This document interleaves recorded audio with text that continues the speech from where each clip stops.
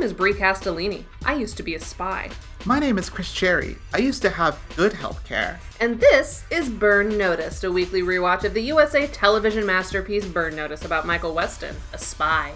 Throughout this podcast, we will be rating each episode on whether it is A, an episode of television, B, a great episode of television, or C, a great episode of Burn Notice. If you want to know what complicated calculations go into these ratings, wait until the end, where we'll explain them. Also, if you or anyone you know knows Jeffrey Donovan or anyone even remotely related to Burn Notice, please get in touch. You can send us connections, questions, suggestions, compliments, and absolutely no criticism of any kind to burnnoticepodcast@gmail.com or to our Twitter @BurnNoticePod. And as always, my good, beautiful friends, that is Burn Noticed with a D. Like dick. Mm-hmm. But yeah, no. So yeah, your health insurance is bad now. It's bad now. Why did you have to give up the good insurance? Because it costs too much money? Well, it's not as much about the insurance, because for a while when I was unemployed, I didn't have it. Right, sure. I was on like Medi-Cal for a bit, which is like California Medicaid. Mm-hmm. And then I had some like issues with that. I was on Medicaid, but I was like on Medicaid for a while. Mm-hmm. But then I got a job, and then the job offered me insurance, and so like, nice workplace insurance. I now have workplace insurance. It's better, but it's now through Kaiser Permanente, which is this big, huge system, and it's very annoying. I have Aetna. I like Aetna. It's so far. I mean, the one nice thing about having a big conglomerate, similar to having a big conglomerate for your bank, is that like, you're always going to have coverage. Exactly. Because my bank is a local Western Colorado bank that like has remote depositing, so I can do that. But if I lose my credit cards, like, I'm fucked. It is, yeah, exactly. It's this thing wherein, like, Kaiser has that too, where it's such a big organization that, like, I can go to all these multiple pharmacies, and that's fine. So, like, but, like, the actual level of care is kind of garbage. Oh, sure, yeah. And that's, like, the sort of trade-off that exists in, like, a private healthcare system. Because before, I was doing all of my healthcare through the Los Angeles LGBT Center, which is a great organization. And if they ever need money, give it to them, because they're great. And that was the best healthcare experience that I ever had in my life, which was, like, a not-for-profit, like, community clinic for, like, serving a specific community. And I wonder if we could learn something from this. Exactly. Probably not. And it was the best experience I ever had. And not just because everyone there was gay. Mm-hmm. That was nice. Yeah, that was a bonus. That was a bonus that everyone there was gay. But like, yeah, no, that clinic was the only time I ever walked into a clinic, a doctor's office, any sort of medical institution, and like didn't feel incredibly uncomfortable to be there. Your butthole didn't pucker immediately upon entry? Exactly. No, it relaxed, baby. My butthole was prolapsed as fuck. It was a good thing I was at a doctor. If there was a way that, like, you could combine the, like, convenience of this big system, like Kaiser, but had this sort of care of this, like, local clinic type situation, that's, like, the ideal thing. And I think the ideal thing is there doesn't need to be insurance. Well, there should just be healthcare. And I'm not talking about, and again, I'm not talking about insurance here. I'm talking about, like, I care less about the insurance as much as, like, the, like, hospitals that I'm now forced to go to and, like, the actual, like, level of care that I'm getting. Well, right, yeah. Because obviously, fuck insurance, but, yeah. like... It should be irrelevant. It I'm should not be like unnecessary. I'm not even complaining about like my insurance is that I am alive, and the state should have a vested interest in my continued survival. Exactly. Like, yeah, my problem is with like for-profit healthcare in general. Yes. Like, it is like the way that like the for-profit nature of Kaiser means that like the care is always going to be crappy. Like, and that far outweighs the like benefits that you get from the efficiency of it. Sure, or the accessibility. Exactly. And anyway, capitalism is terrible. Yep, and once again, capitalism is bad. Thus ends this week's rant about how capitalism is bad. So let's move on to season 6, episode 15, Best Laid Plans, which isn't about getting laid. It isn't about getting laid, which is honestly very devastating. Although it's sort of implied that Sam got laid in between last episode and this one, so I'll take it. Okay. This episode aired originally December 6th, 2012, was written by Rashad Razani and directed by Nick Gomez. All names we've seen before. Solid Moving hands. on. The IMDb description of this episode reads, Maddie asks Barry for help. Michael's plan to sell an important piece of technology puts Sam in the crossfire when things go awry.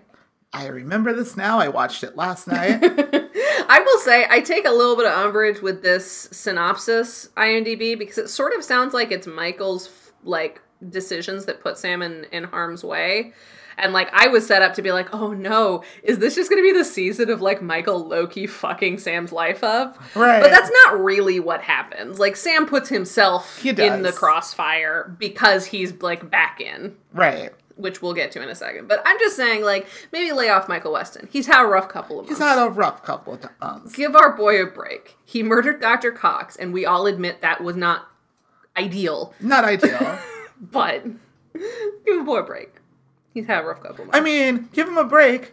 He had to murder Dr. Cox. Exactly. And Like, that would be traumatic for anyone. Exactly. No matter how warranted it may or may not have been. Think of the murderers. Think of the murderers. I beg of you. Let's jump into the weeds while we continue to ruminate on murderers. Yeah, exactly. So we start with, like, 3 back-to-back Madeline scenes, which was really interesting to me. I enjoyed it a lot. This was a really fun episode for me because of how, like, Madeline-focused it was. Right. And it's also in such stark contrast to Madeline at the beginning of the series that I'm like, I'm so glad they figured this out along the way, that fucking Sharon Gless is perfect and can do this. Right, exactly. Like, imagine if we were in season 6 and we were basically doing, like, you know, a procedural, like, version of Glee where the characters' character development just reset at the end of each season. Right. And we were still dealing with, like, Mama Weston kind of being a nag and that's it. Oh, God. Like, just being sort of a punching bag comic relief nag.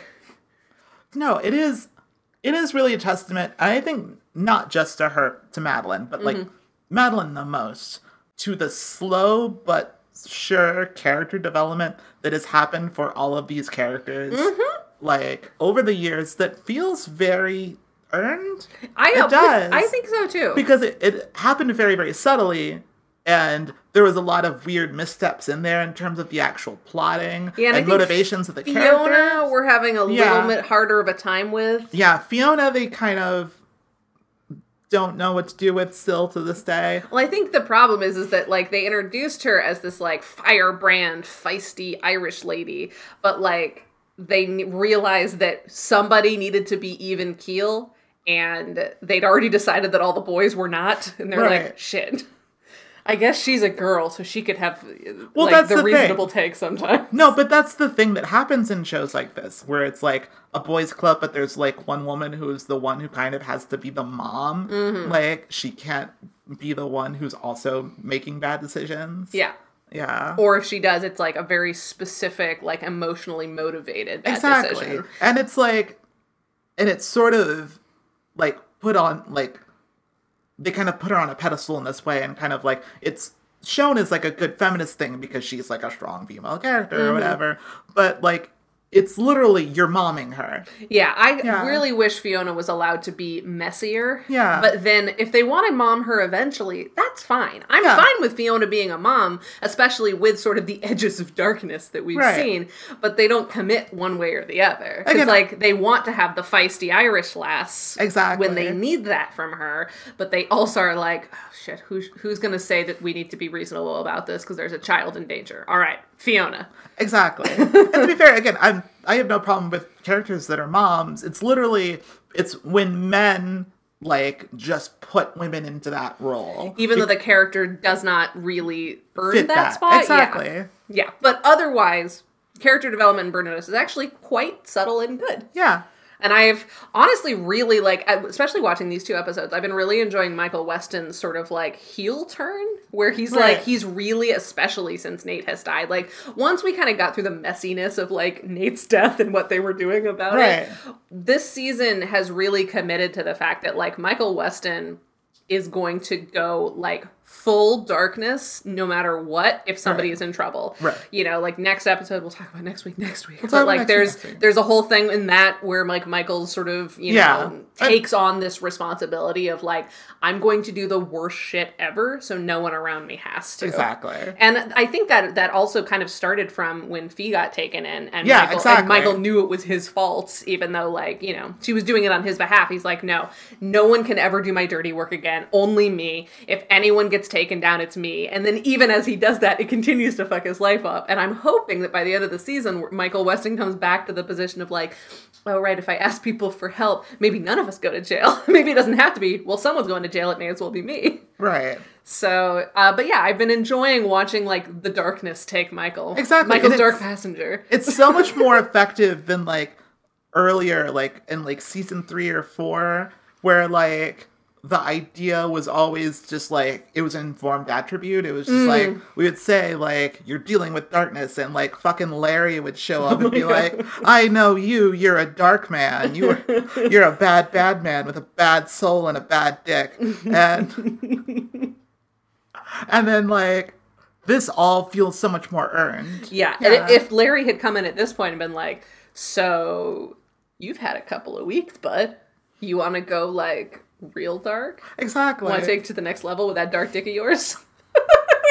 Larry, it's so sad that Larry can't be here for this. I know. Anyways, we should probably recap the episode now. So we start with Madeline anxiously waiting at a park near a bunch of kids until rad dad Michael Weston jogs up. I literally had to pause the episode like 10 seconds in. This outfit is amazing. It's the best outfit I've ever seen. He's got like really skinny, not quite wraparound sunglasses. He's wearing a backwards baseball cap. He's wearing like a tank top, Under Armour shirt, and like jogging shorts. He looks legitimately insane. It took me a second to realize, is that Michael? No. It's a good disguise. It's a genuinely good disguise. Like, he does not look like Michael Weston. Like, he looks a little bit like Jeffrey Donovan, but he does not look like Michael Weston. It's so good. It is amazing how effective it is as a disguise. It's a ridiculous look. It's so good. But I love it. I am drawn to it. Mm-hmm. Yeah. Like, weirdly attracted to it. I know. He's like such a dork, but I'm like, fuck, it's working on me. Like, this show has poisoned us. Oh god, no, it has. Like, can you imagine us when we were in our, like, you know, shit-eating season 1 phase and, like, seeing this out from Jeffrey Donovan and being like, oh, yeah, that does it for us.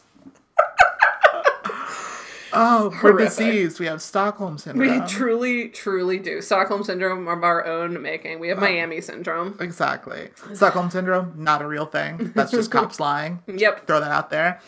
Cops are liars and capitalism is bad. So they're doing this. They're doing their little covert meeting to just sort of talk. That's not bullshit. Look it up. They have a little conversation about Nate.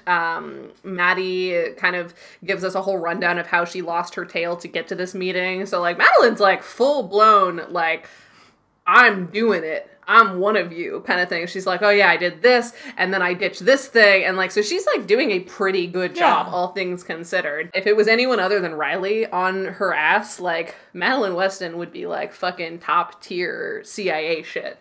And I'm really proud of her for that. I'm really proud of her too. And so the ultimate reason for this meeting is Madeline telling Michael, like, hey, they're closing in. You got to get out of Miami. And Michael's like, I'm trying. I need you to get Barry for us and have Barry do this thing to distract the CIA so we can escape while they're tracking down other leads. So back at Madeline's place, Riley is waiting for her with an agent and is very suspicious of Maddie's alleged alibi from before, which was a 5-hour spa treatment. She also reminds Madeline of her contract with the CIA and cuffs her to take her in for interrogation because, as is Riley's thing, she doesn't show all of her cards, catches somebody in a lie, then reveals the cards and says, hi, you're coming with me. Right.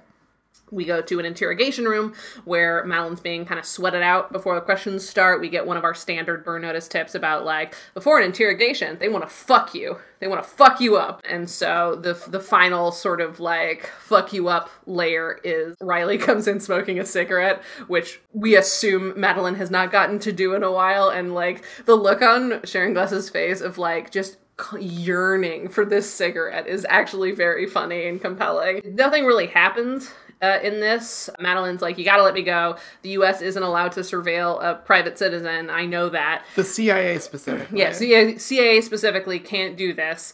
Unfortunately, she slips up because she's, discombobulated, and she says, like, you need to understand this. I would never tell you where Michael is going to go. And Riley's like, going to go? So he's still in Miami. Good to know. Thanks so much. And I'm like, that's actually a genuine slip up that I believe. No, I believe it on one hand, I guess. But also on the other hand, the whole time I was watching is like, what are you doing? Say the word, like, say I want a lawyer and that's it. Literally, if you get arrested, and are put in an interrogation room, the only words you should ever say are, I want a lawyer.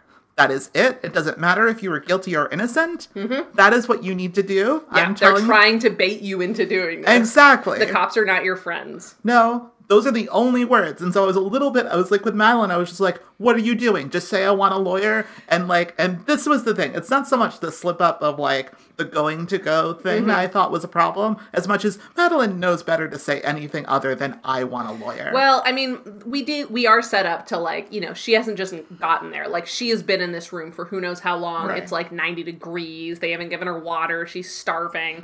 So like, she's an old lady. She is an old lady. And also something... And she does have a familiarity with Riley at this Exactly. point. And that was the other thing I was going to say, is that something that I do buy about a lot of these Burn Notice interrogations on all levels is that, like, because it's a spy show and not strictly a cop show, right, it's so much more personal in a way where it's like, a lot of times it's like they want to show defiance because that's how everyone's kind of getting the best of each other, is just a show of defiance, even if you're in the weaker position. And like that just sets you up for failure. So you're saying that this time it's personal? Yeah. Okay. Mm-hmm. So back at Patton Oswalt's place, because I guess Patton Oswalt's still in the show. Patton I was so surprised that he was in the next 2 episodes. I was like, yeah, we're not done with this dude? Well, I think they were happy to have Patton Oswalt. I think he's a really good addition. There was an IMDb comment review from one of the users that was like, I hate this guy. This is such a waste of our time. They should have never had him in an episode. And I'm like, I don't know what you're talking about. I feel like Patton Oswalt is the exact guest star you need on Burn Notice. Because he's truly, he fully commits to the world he's in, but he's also so much funnier than everyone that he makes it more like kind of a comedy buddy thing. I do think this is the episode in particular where I felt like every line that he was saying he ad-libbed. Like, there were a couple where I was like, this feels like not Rashad Rosani. This feels like a Patton Oswalt joint. these are Patton Oswalt jokes. Mm-hmm. Like, yeah.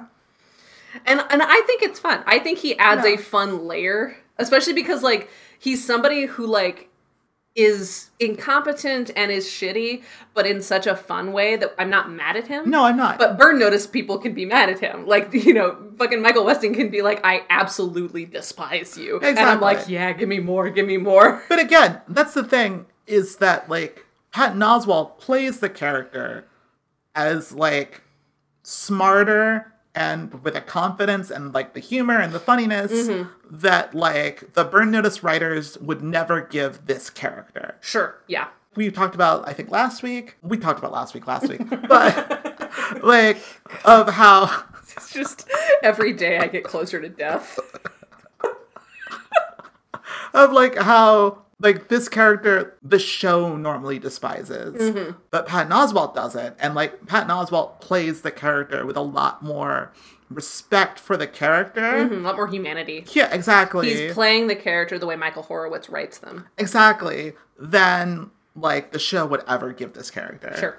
Yeah, and it's a much more fun chemistry because like the literal things that Patton Oswalt's character does in the show are like with any other character, even you and I would be like, oh my god, get this fucking guy out of here. I hate this dude. But like and like the Burn Notice people, the gang doesn't have to act any differently, but Patton Oswalt elevates it. So I'm like, this is just fun. I'm just having a good time.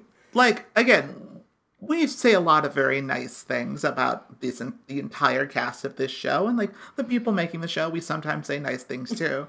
Patton Oswalt is just so much more talented than everyone else around him. He's just very good at what he does. He's very good at what he does, and he should stay off Twitter. Yeah, and Instagram. Instagram's where he got in trouble recently. But also, he's always been an annoying Twitter presence. Yeah, well, because he's that kind of guy. He's like, I want you to be exclusively fictional. Exactly. That's it. Anyways, so back at Patton Oswalt's place, where I guess they're all still staying, Michael is just sort of hanging out, like, poking around. When Sam visits, having been somewhere, I guess, he's seen Elsa, and while Fee and Jesse are doing a perimeter check, and Patton Oswalt tries to arrange their travel out of the country, Sam's like, I saw Elsa, and she's the one that convinced me to come back. And Michael's like, really? And he's like, yeah, she pointed out that, like, I'm not the kind of guy that would leave my best friend hanging or, like, whatever. And Sam's like, she got me to come back. I just like it when now they're just, like, out loud saying, like, we're best friends. Aww. If I get married, you're my best man. I love you so much, dude. It's just, like, again, can you imagine season 1, these two characters being like, we're best friends and we love each other? Yeah. It's good. It's good. It's good. So Patton finalizes their travel plans, but once again, it's more expensive than they'd hoped because they don't just need ID cards, they need identities. Michael wants to steal from Patton's warehouse that's currently a crime scene in order to make up the difference. So he's like, Patton, what is the most expensive thing we can carry out of there? And Patton's like, this is a bad idea. And Michael's like, just tell me the thing and then go get it. And so because Michael and Sam are the best known faces that people are looking for at this particular crime scene and really anywhere in Miami right now, Jesse and Fee escort Patton Oswalt to the warehouse, and things are going okay to grab what he considers a case of sensitive electronics. He hasn't told us what it is yet, and things are going fine, but then Patton Oswalt decides to get greedy and grab some of his, like, a fancy tequila, and he drops one of the tequila bottles, and as they're being closed in on by all the people at the gates and whatever, Fee uses the forklift that's holding all the tequila and busts out the side like the Kool-Aid Man once again. That's like the second episode in like 2 or 3 weeks where they bust out the side of a building. Yeah, there's a lot of that right now. I'm enjoying it. Yeah, Patton Oswalt goes for the tequila because this character always makes the worst choice and, like, the most greedy, selfish choice. And, like, again, Patton Oswalt is playing it like he is in a different thing where this is, like, a much more almost kind of lovable behavior. He's, like, playing it almost like he's a Star Wars villain, you know? Just, like, where it's sort of almost endearing. I'm just a little guy. I'm just a little guy who is, like, greedy. My character trait is greed. Like, it's like, oh, like, fucking Rigel on Farscape. That's a deep pull for this audience. Yeah, but, I know. like, That's but that's who he is right now. Patton Oswalt gets it. I'm sure he would. So, side note, Jesse has a job. Is he on vacation or what? Because, like, usually Jesse's like, I'm doing this on my lunch break. I had to take one of my sick days. It's like, is Jesse just, like, full on an enemy of the state, like, unemployed? No, there's no way he still has a job. I'm just surprised that he hasn't mentioned it, because Jesse's usually the one that, like, keeps us up to date on his employment status. I think by the time that, like, it was definitely clear that he had lost his job, they had to get out of the country. I guess. I think, like, up until the point that, like, Michael shot Tom Card, he thought he could go back to his job. But the second that Michael shot Tom Card, he was like, well, I don't have a job anymore. Like, but that's, like, lower on Maslow's hierarchy of needs. It's like, well, I have to get out of the country now. Like, I aided and abetted, like, the assassination of a CIA guy. Like, I need to get out of here. Obviously, my job's out the window. I wish they had given us, like, 1 or 2 lines about it. You know, just a throwaway line. Because Jesse usually gives us one that reminds us, oh, yeah, he just, like, has a job, I guess. Yeah. It's just that level of attention to detail that I'm just looking for a little more of. But speaking of a good level of attention, so as per usual, as they're messily escaping somewhere, their car gets shot up.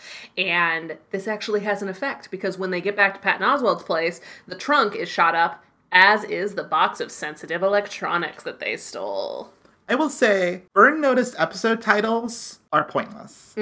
But I do think that this episode actually does, despite the fact that no one other than Sam gets laid off screen, really deliver on the promise of that title, because nothing ever goes right in this episode, ever. And I do appreciate that. I appreciate the way that the episode commits to every single thing if this is going to go wrong.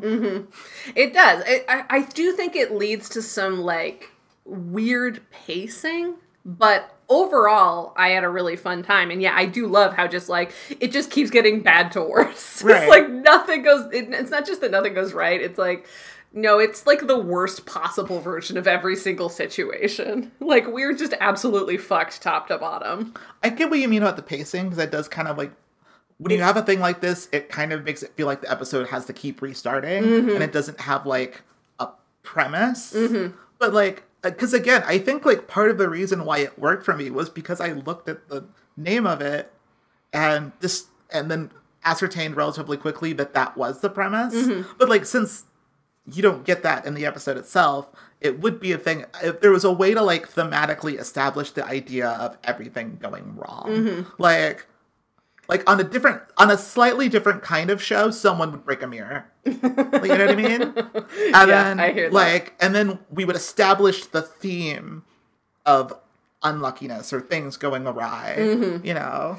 And maybe people would, at one point, Fiona would break another mirror and be like, I don't know, maybe it'll cancel it out. Exactly. It's like a moment of levity. But, so, what we learn about this case of sensitive technology, which Patton Oswalt had already called the guy to let him know, like, hey, it's gonna be ready tomorrow, I'm gonna bring it to you, my boy, my dude, thanks for your $1 million. He tells us that it's like some very sophisticated, like, remote circuit cutter thing that, like, disables alarm systems really easily or whatever. And apparently you need to be a quantum physicist to design it or fix it.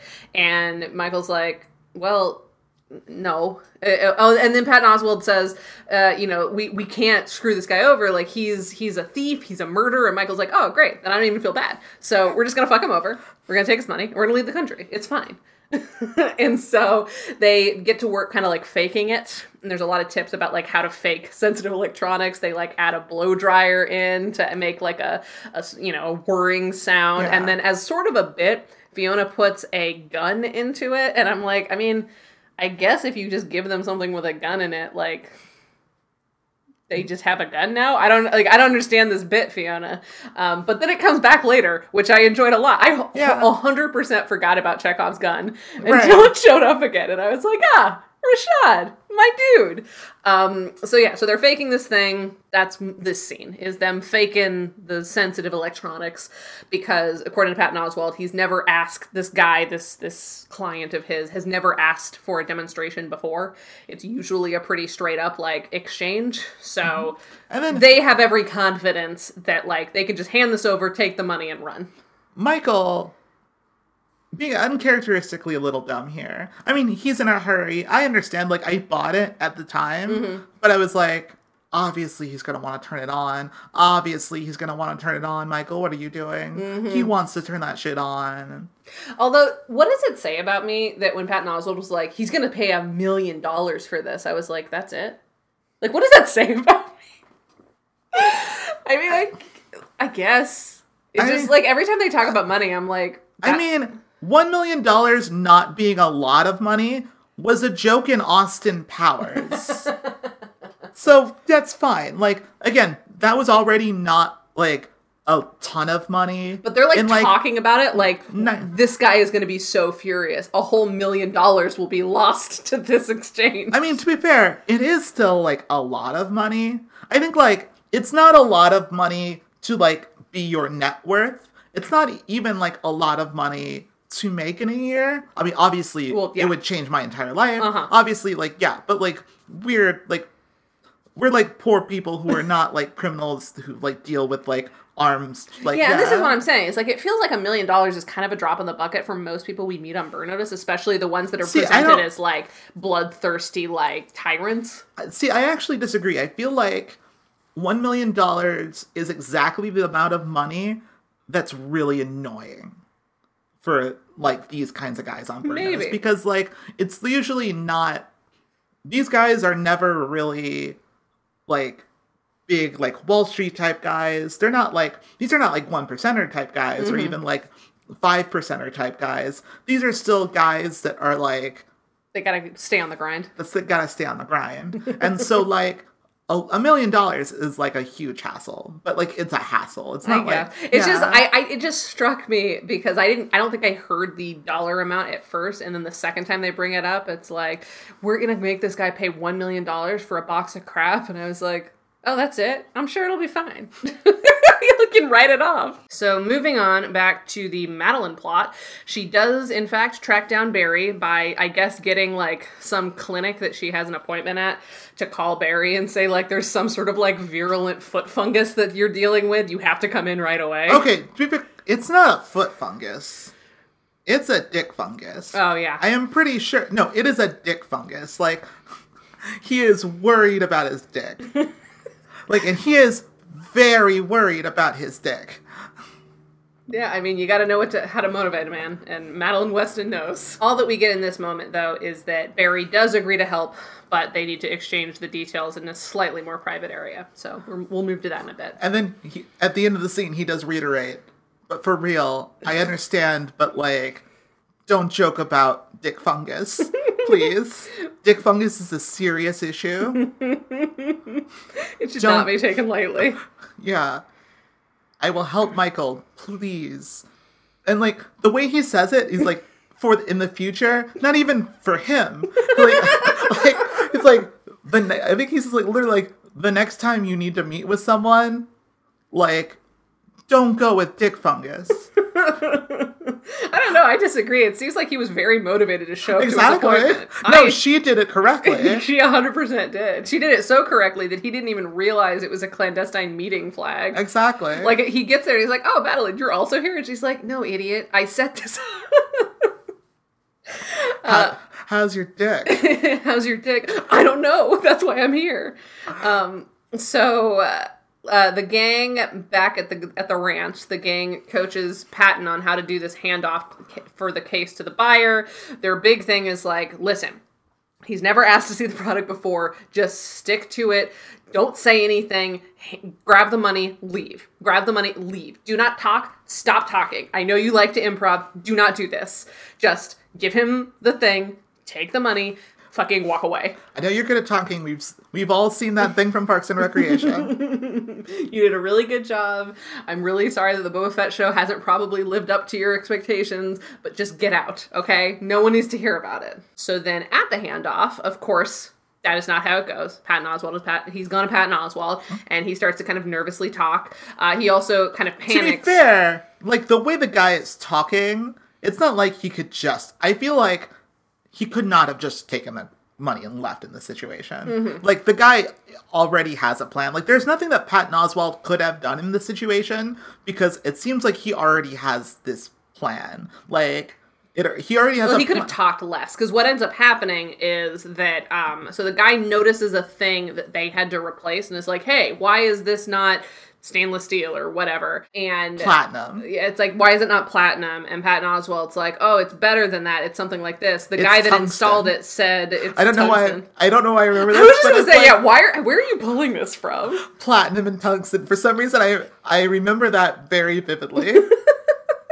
So, but like, the thing that Patton Oswalt does do is like implicate a additional person in this. Although this was confusing to me, because he's like, yeah, the guy that installed it was like, oh yeah, tungsten's all the rage now. It's going to be way better for you for all these reasons. And the guy's like, what do you mean this other guy? You showed this to someone?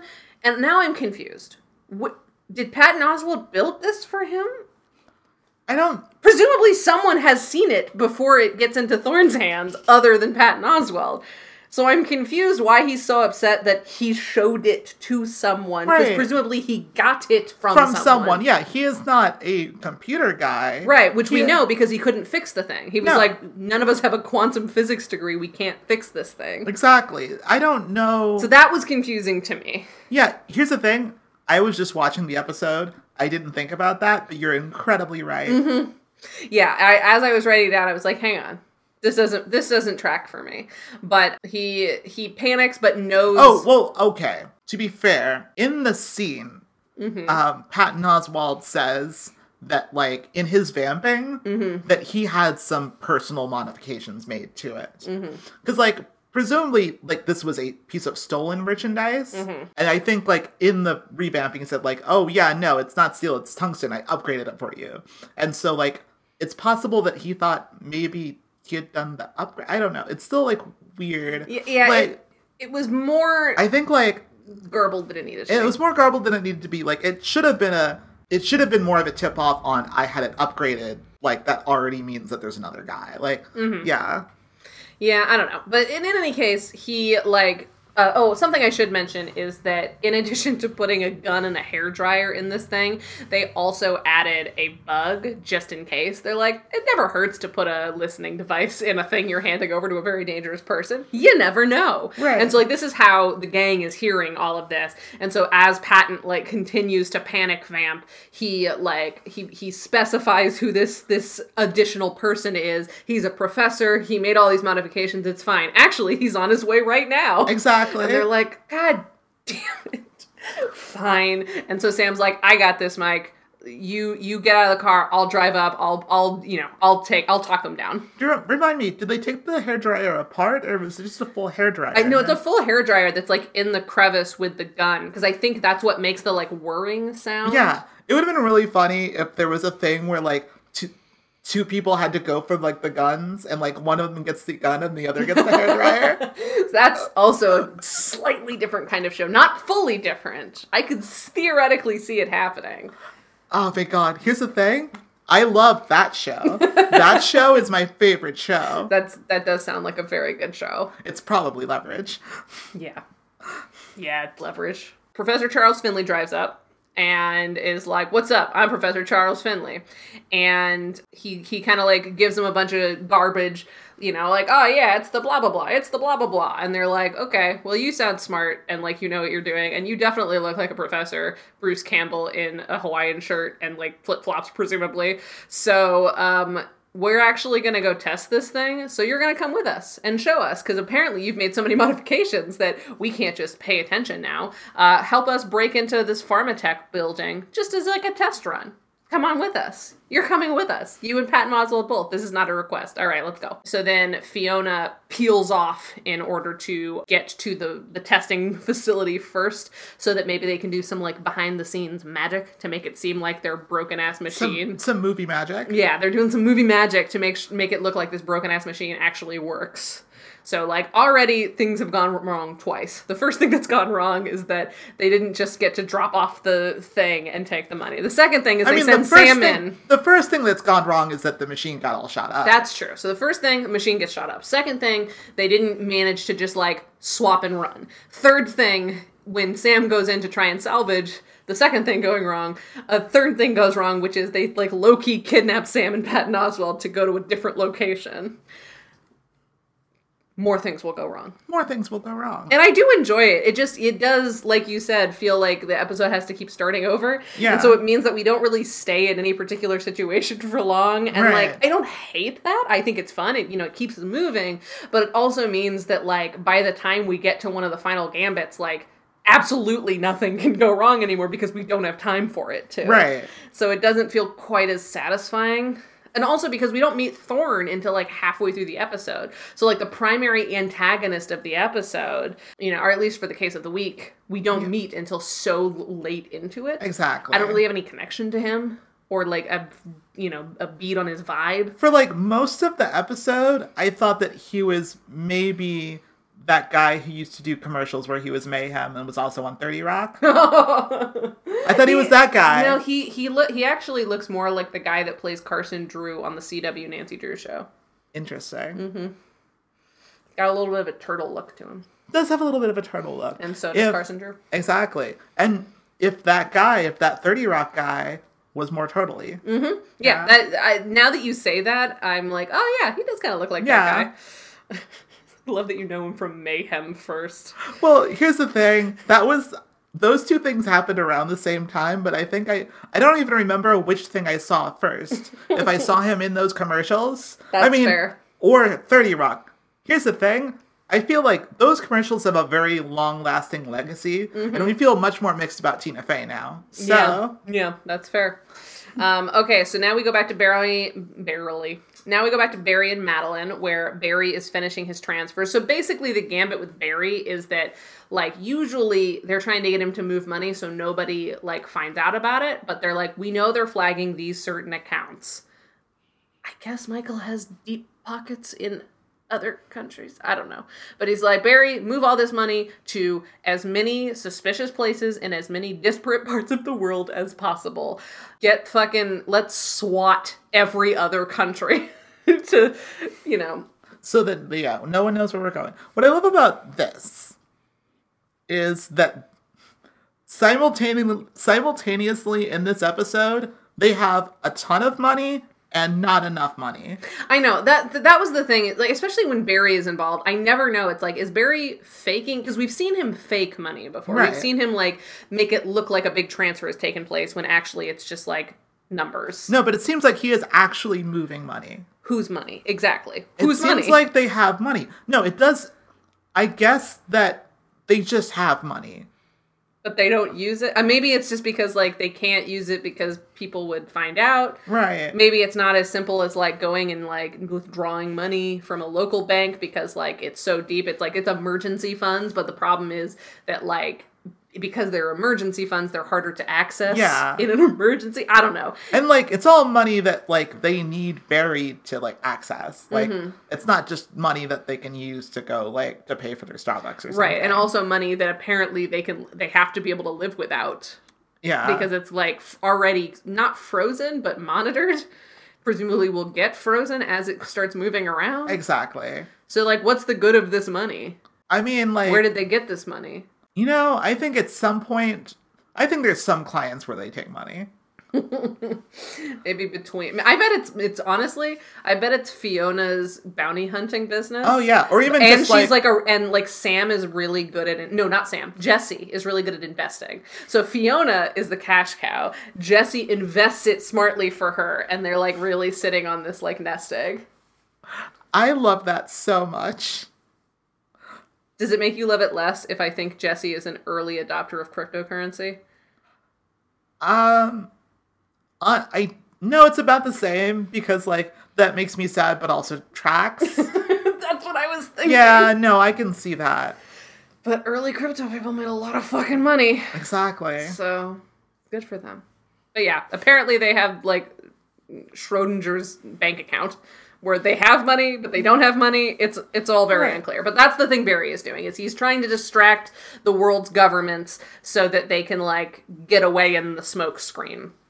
Unfortunately, in helping Madeline out, Barry had to cancel a lot of his plans, and as a known associate of Michael Weston, as soon as Barry starts just, like, canceling all of his plans for the day, somebody picked up on it. And one of his informants from, like, a federal agency was like, hey, a raid is coming your way in 10 minutes, like, get the fuck out. And so Barry's like, well, I can't leave. I got, like, ledgers. I've got all this shit, so I gotta clean up here. You get out, Madeline. And Madeline's like, okay.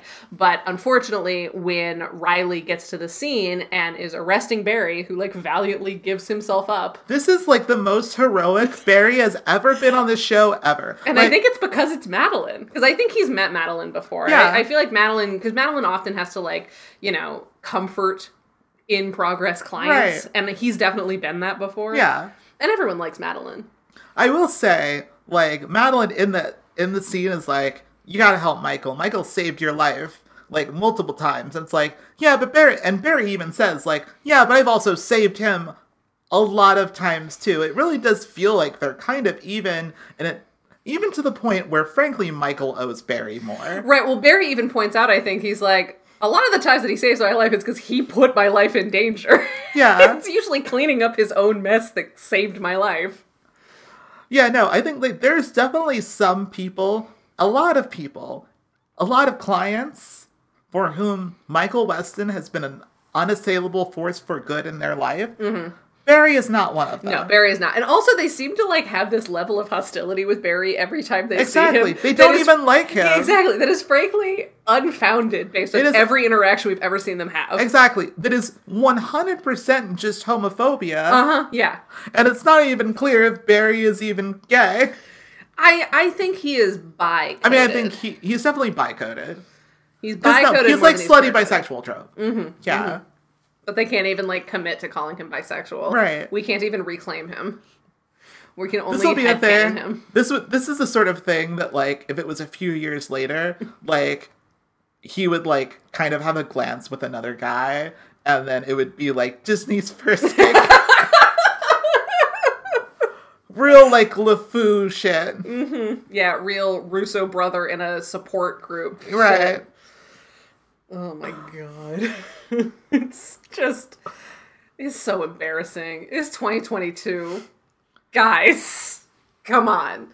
But anyways, yes, Barry does the heroic thing. Unfortunately, Madeline, a known heavy smoker, leaves several cigarette butts at Barry's house because neither of them think to cover that up. And Riley gets there and is like, Madeline's favorite cigarettes. So she has been here, and calls Madeline and is like, hey, Madeline, I've got your fucking DNA.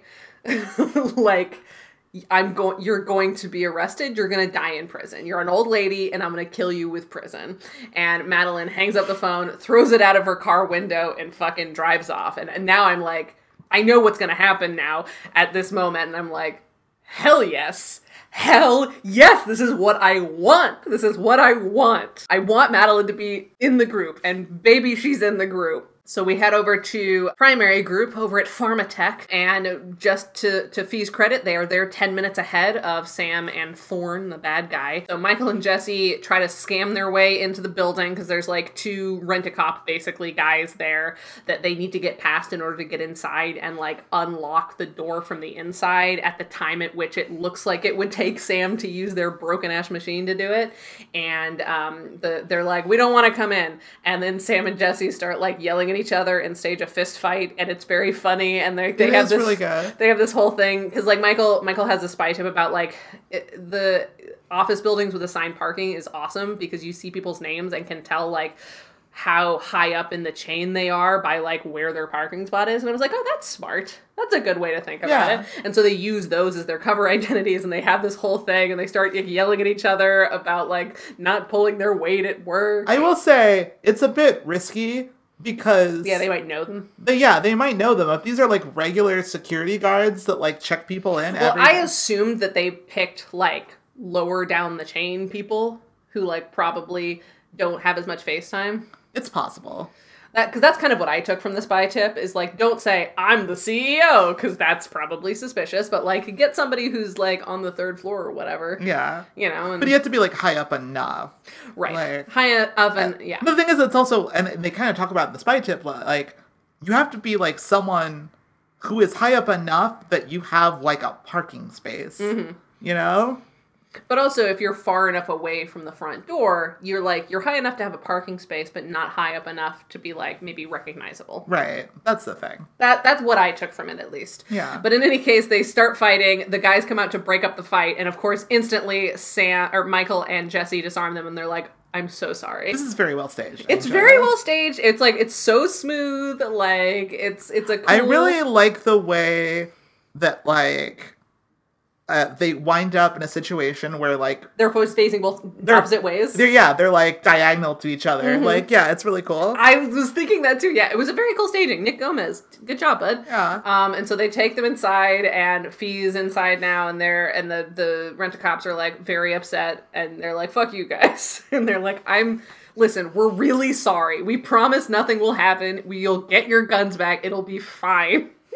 We just need to save Professor Chuck Finley. So Professor Chuck Finley arrives, and it all goes well. Unfortunately, it all goes a little too well. This, like, box opening the door without an alarm or whatever, because their heist that they need the box for is tomorrow, which, side note, Patton Oswalt didn't tell him that he didn't know that the box was available until yesterday, right?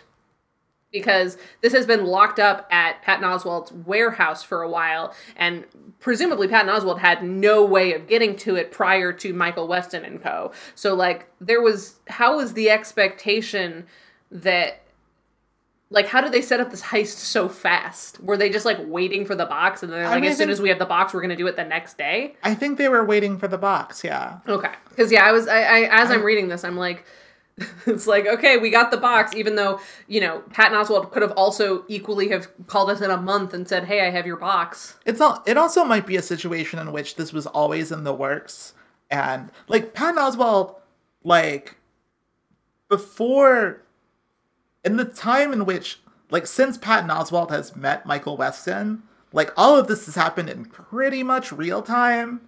Sure, and, but he couldn't, but because of the guy that, like, the Saudi Arabian guy, like, sitting on Patton Oswalt's warehouse, he hasn't been able to move merchandise for a while. So, like, even before Michael Weston got involved, he wasn't able to move products, as anytime he had people pick stuff up from his warehouse, they would.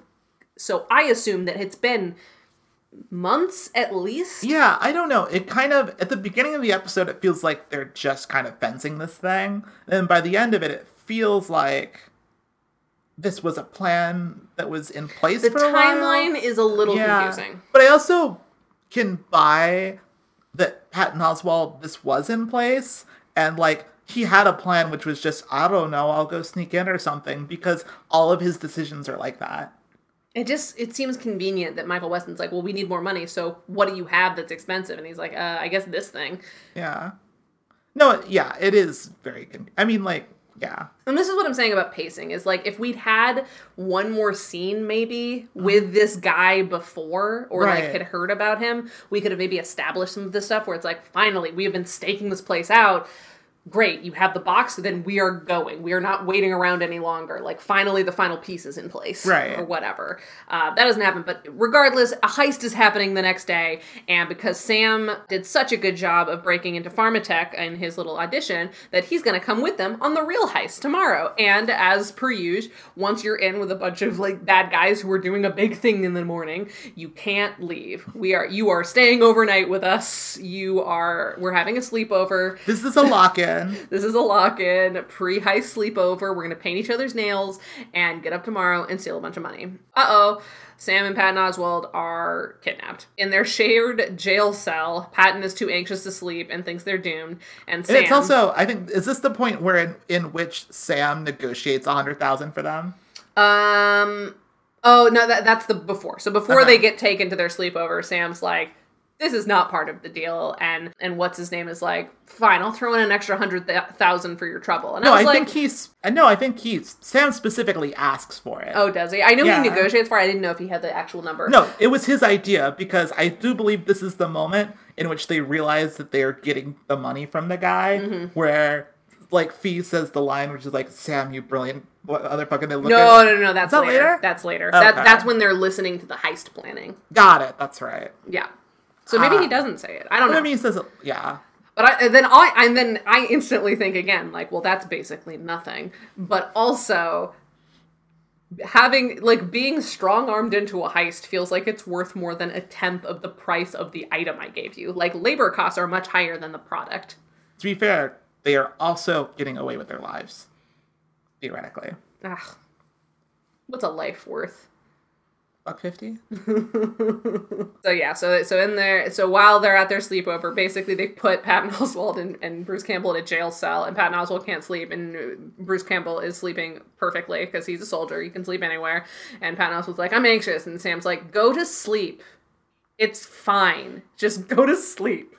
So then the next morning, bright and early, we get the full heist plan. They're stealing from the Gem Center, the Miami Gem Center, where there's a trade show, and as luck would have it, boys, they actually have more diamonds than they were supposed to. They have $90 million worth of gems in the vault. And yeah, this is the point where I do really agree about the pacing issue, because it suddenly feels like we're way too late in the episode. Yeah, we have like 10 minutes left, and they're like, we're doing a heist. And it's not even that we're doing a heist, but this is like specifically like, this is like a first act scene. Mm-hmm. Like, yeah, this is like the first act of Baby Driver. It they're is. Like sitting in their conference room, like, exactly. This is like, the heist. Exactly. Like, it is written like a first act heist scene. Mm-hmm. And I understand that, like, for these guys, they're kind of in their first act. Mm-hmm. And so, like, it kind of makes sense, like, on the level of the way that all of these dudes are acting, mm-hmm. but it is so weird pacing-wise. Mm-hmm. Yeah, this is what I'm saying. And so, like, it is at this really point, almost exactly that Baby Driver scene. Mm-hmm. Well, and it's also that, Ocean's 11 scene. Like, all heist movies no, have this but I mean, scene. like, I feel like it's in a similar location to the Baby Driver scene, and Sam is like kind of doing the same sort of role where it's a situation of like, I'm a little bit captive and I don't want to be here, but I'm also like smarter than most of these people and I can kind of work this to my favor. Exactly. So one of the things he does is plugs in the fake thing, because apparently they fixed it enough that like there is power running through it. It's just not doing the thing it was originally supposed to do. So he plugs it in to charge it, and we cut to Michael Weston like sleeping in front of a walkie-talkie, and the bug comes back online. And I was like, oh, that's smart. So, like, and I like that the storytelling of that, where it's like, clearly everyone else has just been like waiting for the bug to come back online. So like Michael's sleeping at like the table, and Fee and Jesse are like kind of off in the background, like sleeping on chairs. And then like the bug comes back online and they're like, all right, back to it. Yeah, no, that was nice. I feel like, did we establish that the bug needed external power? I don't think so, but presumably, like, all bugs need power, and like they'd been fooling around with that box a couple of times. So, you know, it's not unreasonable for it to have lost power. I guess, I don't know. I always kind of assumed that the bug had been working the whole time, and so when we had to turn the bug on, I didn't realize that they had to turn the bug on. I didn't either. Yeah. I wish they had mentioned that. Maybe exactly. in the jail cell scene or something. Yeah. Where it's like Patton Oswalt's like, you said the bug is out of juice, so like they don't even know where we are. And Sam's like, don't worry, we'll figure it out. Yeah, that was like, it was a thing where like, again, the storytelling in that moment was really good, but like, I felt like I was a little bit thrown by it because I was like, you were behind. Yeah, I was behind, or like I was making an assumption that was incorrect because you didn't lead me to like believe anything. And this is also a pacing issue because it's like there's so much going on and we're so late in the game to be introducing like an entirely new thing. Like, we're doing a heist now. Cool. That like I feel like we lost the thread a little bit. And it is a thing that basically this plot has happened before. Like, we have seen like Sam probably get kidnapped and like, or Michael or someone have to like be kidnapped overnight because there's going to be a heist the next day. But we don't have that one scene. It's usually like it's done in a different way. I don't actually know if there was another Burn Notice episode. There is a Leverage episode that I realized I was thinking of as I was saying, like, oh yeah, we've seen this before. No, we haven't. It's an episode where Harbison does a thing. No, I've seen this before on this show. Like, I feel like... Yeah, we must have. Yeah, no, definitely. Probably with Michael, though.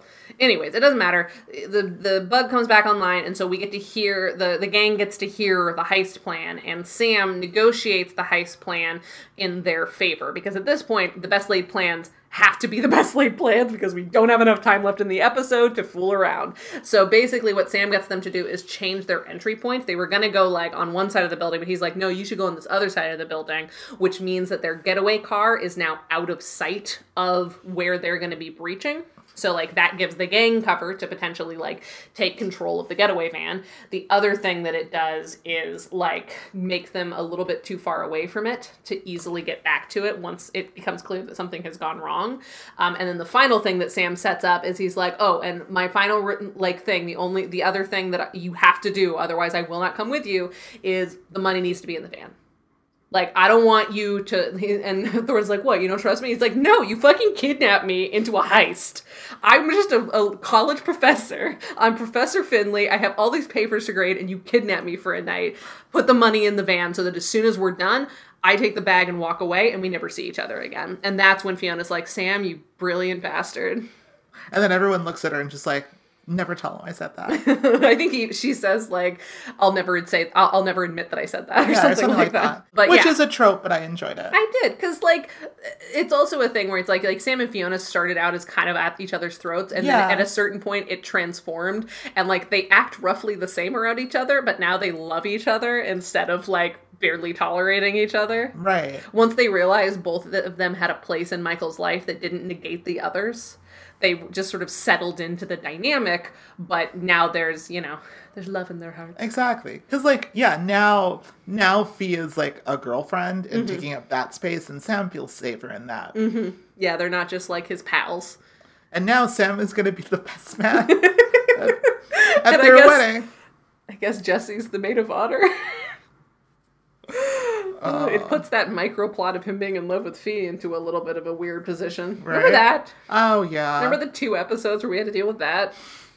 No, Jesse officiates. Oh, that's good. He's got an online thing. That's good. Then Madeline, I guess, can be maid of honor. Yes. Yeah. No, Madeline's maid of honor. Well, but who might walks Fee down the aisle? I feel like Madeline would walk Fee down the aisle. That's true. I don't know. We can. I guess she could be both. Yeah, she can be both. Who's the only... what other women do we know? I guess Ruth, the widow, Nate's widow, could be... could be maid of honor. Oh my gosh. I don't know who walks Fee down the aisle.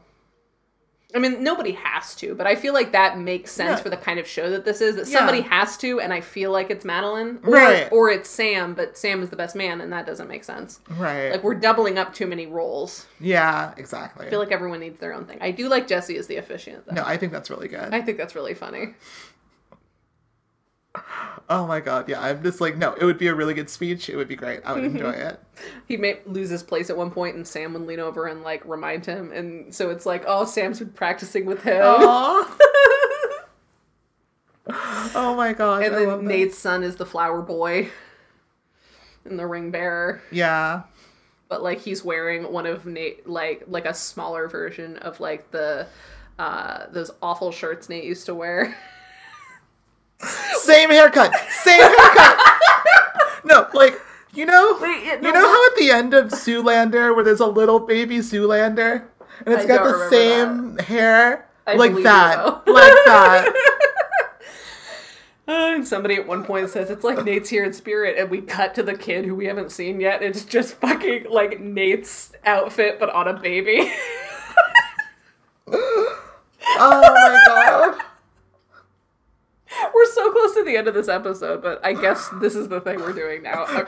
Anyways, so Sam has basically ensured their payout, even if he gets even if he doesn't let them go through with their heist. He has also put his team in the best possible position to like carry it out covertly. So everyone's happy. It's all good. Oh, and I guess something that's worth mentioning is earlier when they were at Pharmatech, Sam knew that everything was going to be fine when he was like, you know, blustering and like, oh yeah, it's going to take a while for this thing to calibrate because he saw Fee's car in the parking lot. And so that happens again when we get to the heist.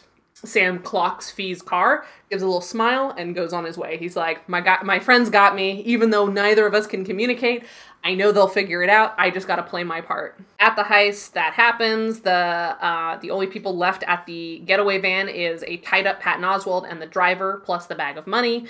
Michael then gets close to the driver, pretending to be like a windshield cleaner, like, hey, buddy, let me wash your car, which allows him to get close. And then he, like, Vulcan... like, nerve pinches this dude in the throat until he passes out. It's like a one-handed chokeout. No, yeah. It's very intense. It's incredibly intense. And then I think Patton Oswalt is like, did you kill that guy? He's like, no, he's fine. No, yeah, like, he says, he doesn't say Vulcan nerve pinch, which, like, you would think Patton Oswalt would do. Mm-hmm. He just says, like, ninja or something. Yeah, he's like, you just ninja that guy. Is he dead? No, he's not dead.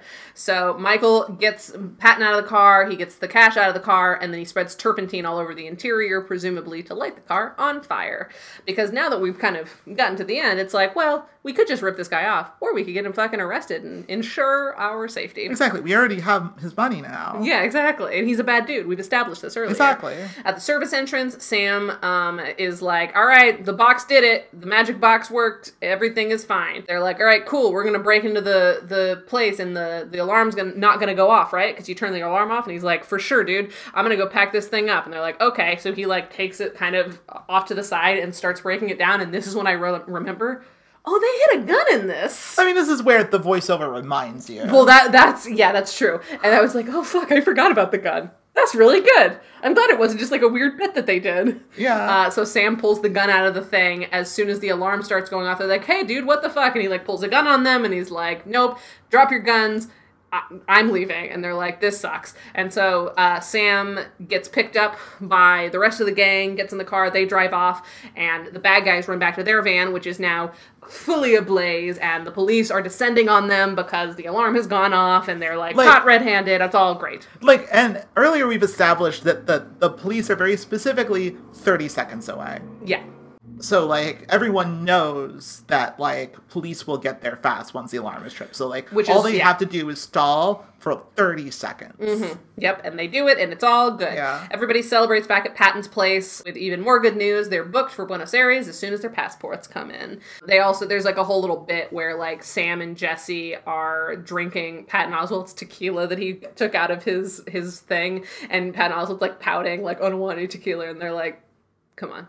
Have some tequila, and he's like, fine. Like, nothing of consequence really happens in this scene other than establishing, like, all's well, they're gonna get out of the country. But I thought it was funny. I like that they brought the tequila back, too. I did, too. Rashad Rosani's got some good callbacks, which I'm appreciating a lot. So the final scenes are Michael and Fee driving by where Madeline may have left a signal. I think we established earlier in the episode, like, if there is a green X on a certain bench, meet at a place. And so, they're driving by to, check in, make sure there's no green X, but there's a green X. So Fee and Michael peel out to go meet Madeline, and they do, and she, like, tells them, like, everything's fucked. They have my DNA. They have Barry.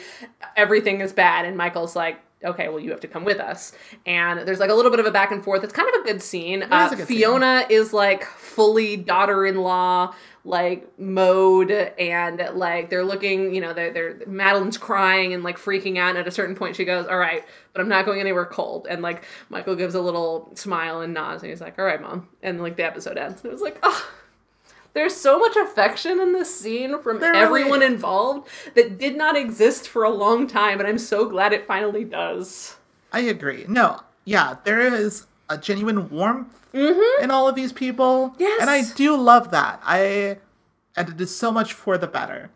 Agreed. I mean, this is why I watched Burn Notice for as long as I did. Because, like, procedural's a dime a dozen. If I don't like the cast, then it's nothing. And I genuinely, especially, they put the work in. This cast put the work in. The writer's room put the work in. Like, I genuinely like all of these people, and I care about them. Yeah. And I like that they care about each other. And, like, as much as this episode was maybe a little bit all over the place, I do appreciate that it's yet another episode where it's like, it is their undying trust in one another that gets them through it. Where Sam's just like, I know they're listening. If I tell them what's up, they'll figure it out. Yeah. I just gotta do my thing. They're gonna do theirs. And I just have to believe that it's gonna work out.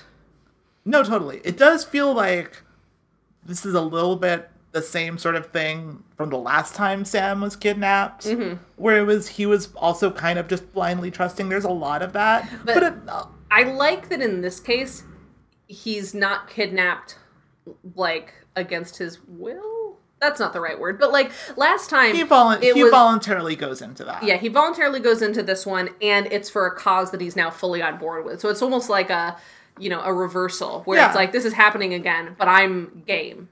And I'm reinvested. And, like, the episode is aware of this. Yes. Like, it is conscious in the conversations that, like, Sam and Mike have with each other. And what Sam and Patton Oswalt have with each other. Where he's like, Michael will get us out of this.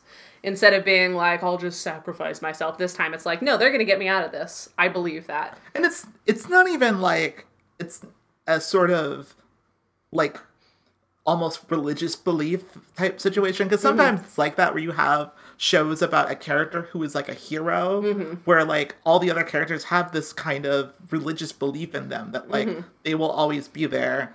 Whereas like with Sam, it's much more practical. It's like, no, things are happening. Like this is part of it. Yeah. Like something will happen. So we need to be ready because a thing is going to happen. Right. Yeah. I know enough. I can get them enough information that, like, I know what my deal is, and they'll figure out what their deal is. Exactly. Like, I inherently trust these people, and I'm back on board. All right, so let's talk about some spy tips. So there were a couple spy tips that were, like, on the edge of things that we'd probably already seen before. So I cut some. We'll see.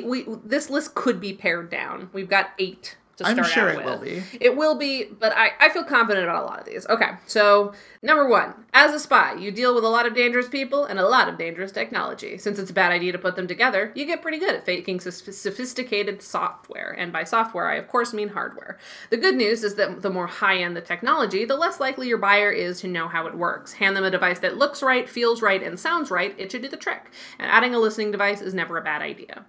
So this is sort of vague, but, like, the additional details from the scene of, like, adding, wiring in a hairdryer to make it sound like, the motherboard is working. Like, the detail that it's not just like, it shouldn't just look like right. It needs to feel right. Yeah. So they were adding stuff for weight. Exactly. It needs to sound right. So, I just did a gun motion, but what I meant was a hairdryer. The hairdryer, yeah, the hairdryer. Mm-hmm. Yeah, the hairdryer. Baby hairdryer. Oh, yeah, exactly. Anyway, I'll take this one, yeah. I agree. Yeah. I'm on board. There's enough stuff in there that is like, oh, it's a good reminder that, like, There's there's a more hairdryer senses. Yeah. Number 2, when you have a full-time surveillance team on your tail, it's difficult to set private meetings. So if you need to arrange a sit-down with someone you can't contact directly, you have to contact them indirectly. So this is the Barry tip. And, like, the detail of getting him to come to a doctor's office that you are also at. That seems smart to me. Like, I liked that premise. And also now we know Dick Fungus Is the gets one. people to come. Yeah. Hey. All right, here's the thing. Mm-hmm.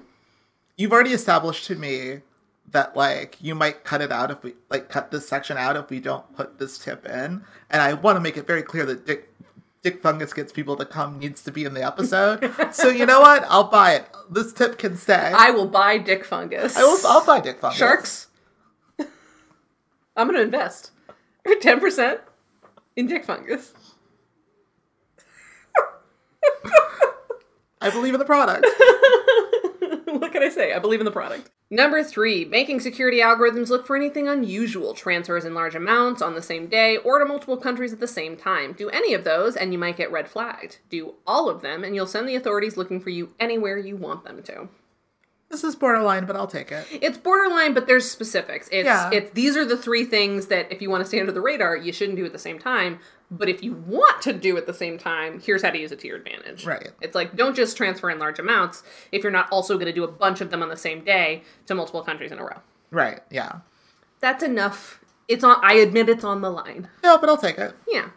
Number 4, spies love buildings with assigned parking spaces. If you need to talk your way past security, they give you the name of the company's employees, their positions, and even how powerful they are, all with just a stroll through the parking lot. I don't know if in my personal life I am the kind of person who could do this, but it's so actionable. It's very actionable, and here's what I'll say, is they use it to pretend that they are these people.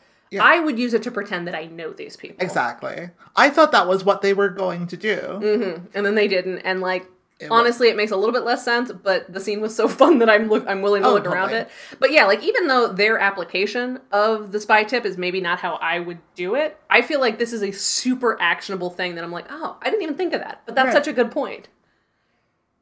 So. Yeah, no, totally. Yeah, you're good? Yeah, I'm good. All right. I'm doing great. You're doing great. Yeah. All right. Number 5, whether you're a spy or a thief, the first priority in assaulting a building is remaining concealed. If you hit the building early on a Sunday morning, you won't have traffic or pedestrians to worry about. And if you arrive dressed as a state-contracted cleaning crew, anyone who does see you won't give you a second look. Yeah, sure, I'll take it. Yeah, there's specifics, like state-contracted, Yeah. Totally.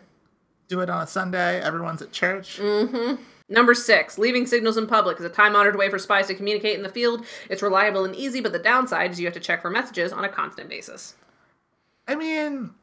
So it's more about, like, this is the signal, which is like, oh, okay, so I can replicate that in my own life. You know, I feel like it's an interesting thing where, like, they do this all the time, but I don't think we've had a spy tip about it before. I don't think so either. I feel like it's more diegetic usually. Yeah, it's usually just like, someone mentions, like last week, I think, someone just mentioned, like, the rake. Oh, yeah, exactly. Yeah. That was what I was thinking, too. And then I feel like there was something way earlier. No, they do it kind of all the time, but it's always just, like, an offhanded thing. It's never really been a spy tip before. And I also like that they specifically mention, and it's like, but this is something effective if you go buy it a lot. Exactly. And so I also extrapolate from that it needs to be out of the way enough that, like, it's not a risk for you to be seen there a lot, and but it's also not so far away from, like, your person that, like, it wouldn't make sense for that person to go and, like, make their little chalk outline. I really want an episode that's just like a day in the life of Michael Weston, where it's like, I've talked about this before, that's just like an episode where Michael's running errands. Like, I feel like we've talked about this in specifically context of, like, what if that's the episode we rank? It's like either that or Halloween special, I think, are our 2 primary prompts. Yeah, Halloween special, but like Day in the Life of Michael Weston. Could it be both? It could be both. Yeah, that's actually really fun. It's like he has to do like all of his normal bullshit, but also it's Halloween. And like Fee has decided to get like Fee and Jesse are both like really into it. Sam spends part of the episode not into it, like with Michael, like no, we're men. And then by the end, Sam's like, well, now I have this Ursula costume. Oh my gosh, that is really funny. Oh, yeah, why has that not happened? I mean, I know why that's not happened. Because this is not that show. But what did it were? What did it were? Well, are you accepting this final tip? Yeah, I'll take this tip. You'll take the tip? I'll take it. Just this tip. Mm-hmm. Just this fungal tip. Yeah. Yum, yum, yum. Next, there are at least 5 practical spy tips. Check mark. Was there spycraft over violence to solve this weekly case? I mean, yeah. Yeah. I feel like this one, I thought it might be harder to attain. Uh-huh. But it's... No. They've gotten certainly more consistent about it as the show has gone on. Yeah. I think they've gotten more confident. Exactly. It doesn't need to be like masculine men fighting each other. Right. With like a little bit of tech spy trip stuff. Right. Did you put on an accent for that part? No. This is just my normal voice. Oh, I am Oleg. Don't like this. Voice of Bernardist. Host. This is only accent I can do. It's not consistent at all.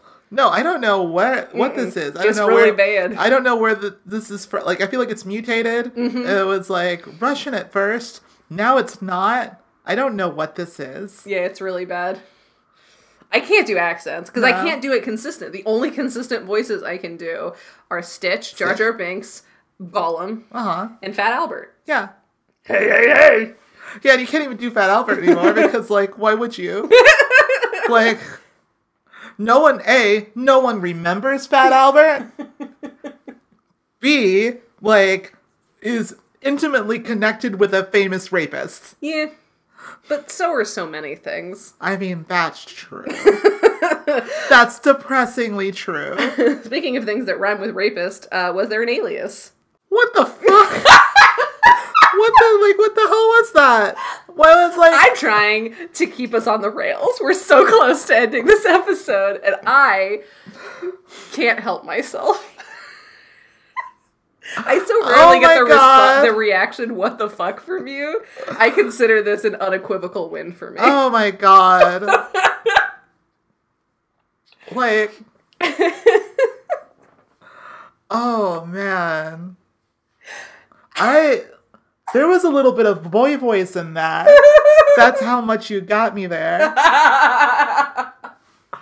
Oh my god. Anyway, there wasn't an alias. No, not a distinct or long-term one. Okay, so once again, as per usual, this is the thing that really decides it for us. Were at least 2 supporting characters used well? Does Fee get to blow something up or get to be protagonist? Fee basically does nothing in this episode. No, she doesn't really do anything. Yeah, it's been a couple of episodes, I think because we've been focusing so much on Sam's journey. When, like, Sam's, is will they, won't they, between Sam and Michael. Right. So, yeah, Fee doesn't really get to do much. Does Sam get to be peak Bruce Campbell? Yeah, I think so. Yeah, he comes in as Professor Chuck Finley. Right. He finally... he plays off well. He plays off well off Patton Oswalt. Yeah, because they're the goofier older guys, I feel like, which I think works for them. Exactly. Okay. Is Jesse a distinct addition rather than a redundancy? I don't think Jesse does a lot this week Jesse either. doesn't do a lot either. Yeah, he and Fee are just sort of there to help. Right.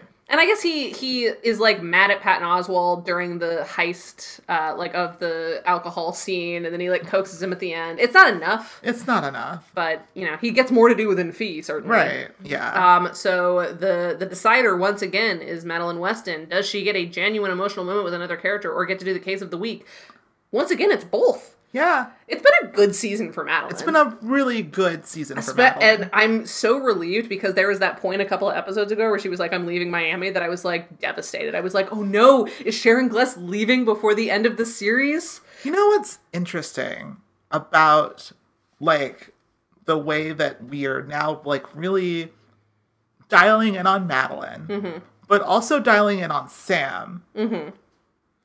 And that's happening right around the time in which, because we're like towards the end of the show, we are now in the streaming era where it's pretty clear that like the audience for this kind of show is older.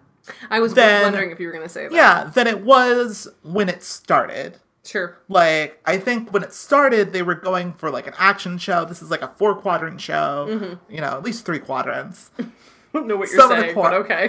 Would you know what a 4-quadrant movie is? It's, I didn't go to real film school. Here's the thing. I don't remember the exact specifics, but it's like men over 30, men under 30, women over 30, like women under 30, like all the big 4 demographics. Got it. Yeah. So a 4-quadrant movie is a movie that is pitched at everybody. Got it. Yeah. And so that is related. Oh, like, I felt like the show at the beginning was going for that a little more. I mean, like, it wasn't totally, but, like, now that, like, younger people aren't interested in this kind of show anymore, it feels like we're really playing up our older casts. That's interesting. Yeah, because it's like, well, this is who people respond to.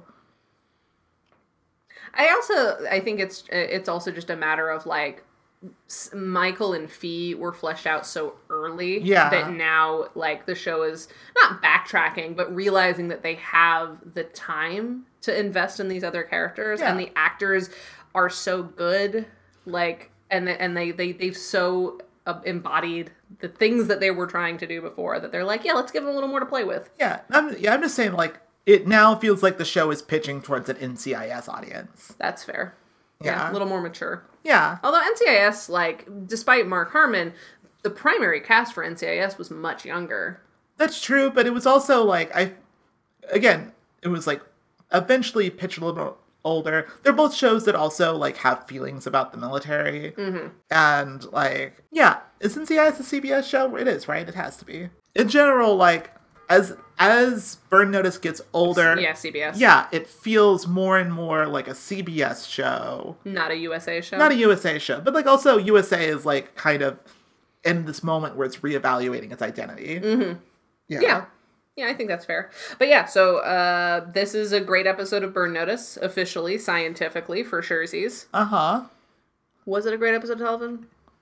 I think we both agreed that there was a little too many pacing problems. Yeah, pacing problems that would have been fixed if someone broke a mirror. I'm now like, as soon as I said that, I was like suddenly really disappointed that didn't happen. That this was not the kind of show in which at the beginning of the episode, someone breaks a mirror and then things go bad and there is like a metaphysical debate throughout the episode whether or not this is because the mirror was broken. Yeah, see, the problem is you need a character who's like kind of off their rocker, who's like the whole episode, you know, during transition scenes, literally is, like, throwing salt over their shoulder and like, you know, trying to like revamp their luck. Here's the thing. Either Fee or Jesse you could do that with. Jesse, 100%. Jesse, 100%. He's already Jesse. A crypto guy. He's already a crypto guy. He's like weird about his uncomfortable car. He's obsessed with Queen. Yeah. Like, he's got these little eccentricities that I do believe that he's just like weirdly into like good and bad omens. And exactly. It's like, you gotta throw salt over your shoulder. He's like handing out salt and they're like, wait, what is... And Sam's like, oh, are we making margaritas? And he's like, no, throw it. And he's like, what? Throw it over your shoulder right now. He would sell it. He is so good at little comedic runners like that. Yes. Remember when he lost his shoes or he'd never put on his Yeah, because they were trying to escape Panama, and so he was woken up and couldn't get his shoes. Exactly, like that sort of shit. He is so good at that sort of shit. He so totally could have broken a mirror and then have that be like the thing. Can I tell you something? What? Halloween and breaking a mirror kind of a situation. Yeah. 100% goes together. It does. We're breaking this episode a little early, but all I'm saying... We'll get there. Is there's something here. We'll talk about next season. I'm saying Spoopy Burn Notice is canon now. But yeah, it's an episode of television that was very fun, that we had a good time with. Not quite a great episode of television, but certainly, scientifically, a great episode of Burn Notice. And now with that... There's nothing left to do but thank Vincent E.L. once again for our theme music. You can find more of Vince's music at vincentel.bandcamp.com. And until next week, when we will talk about next week, bye. I got nothing. What else rhymes with rapist? Oh my god. fucking Christ.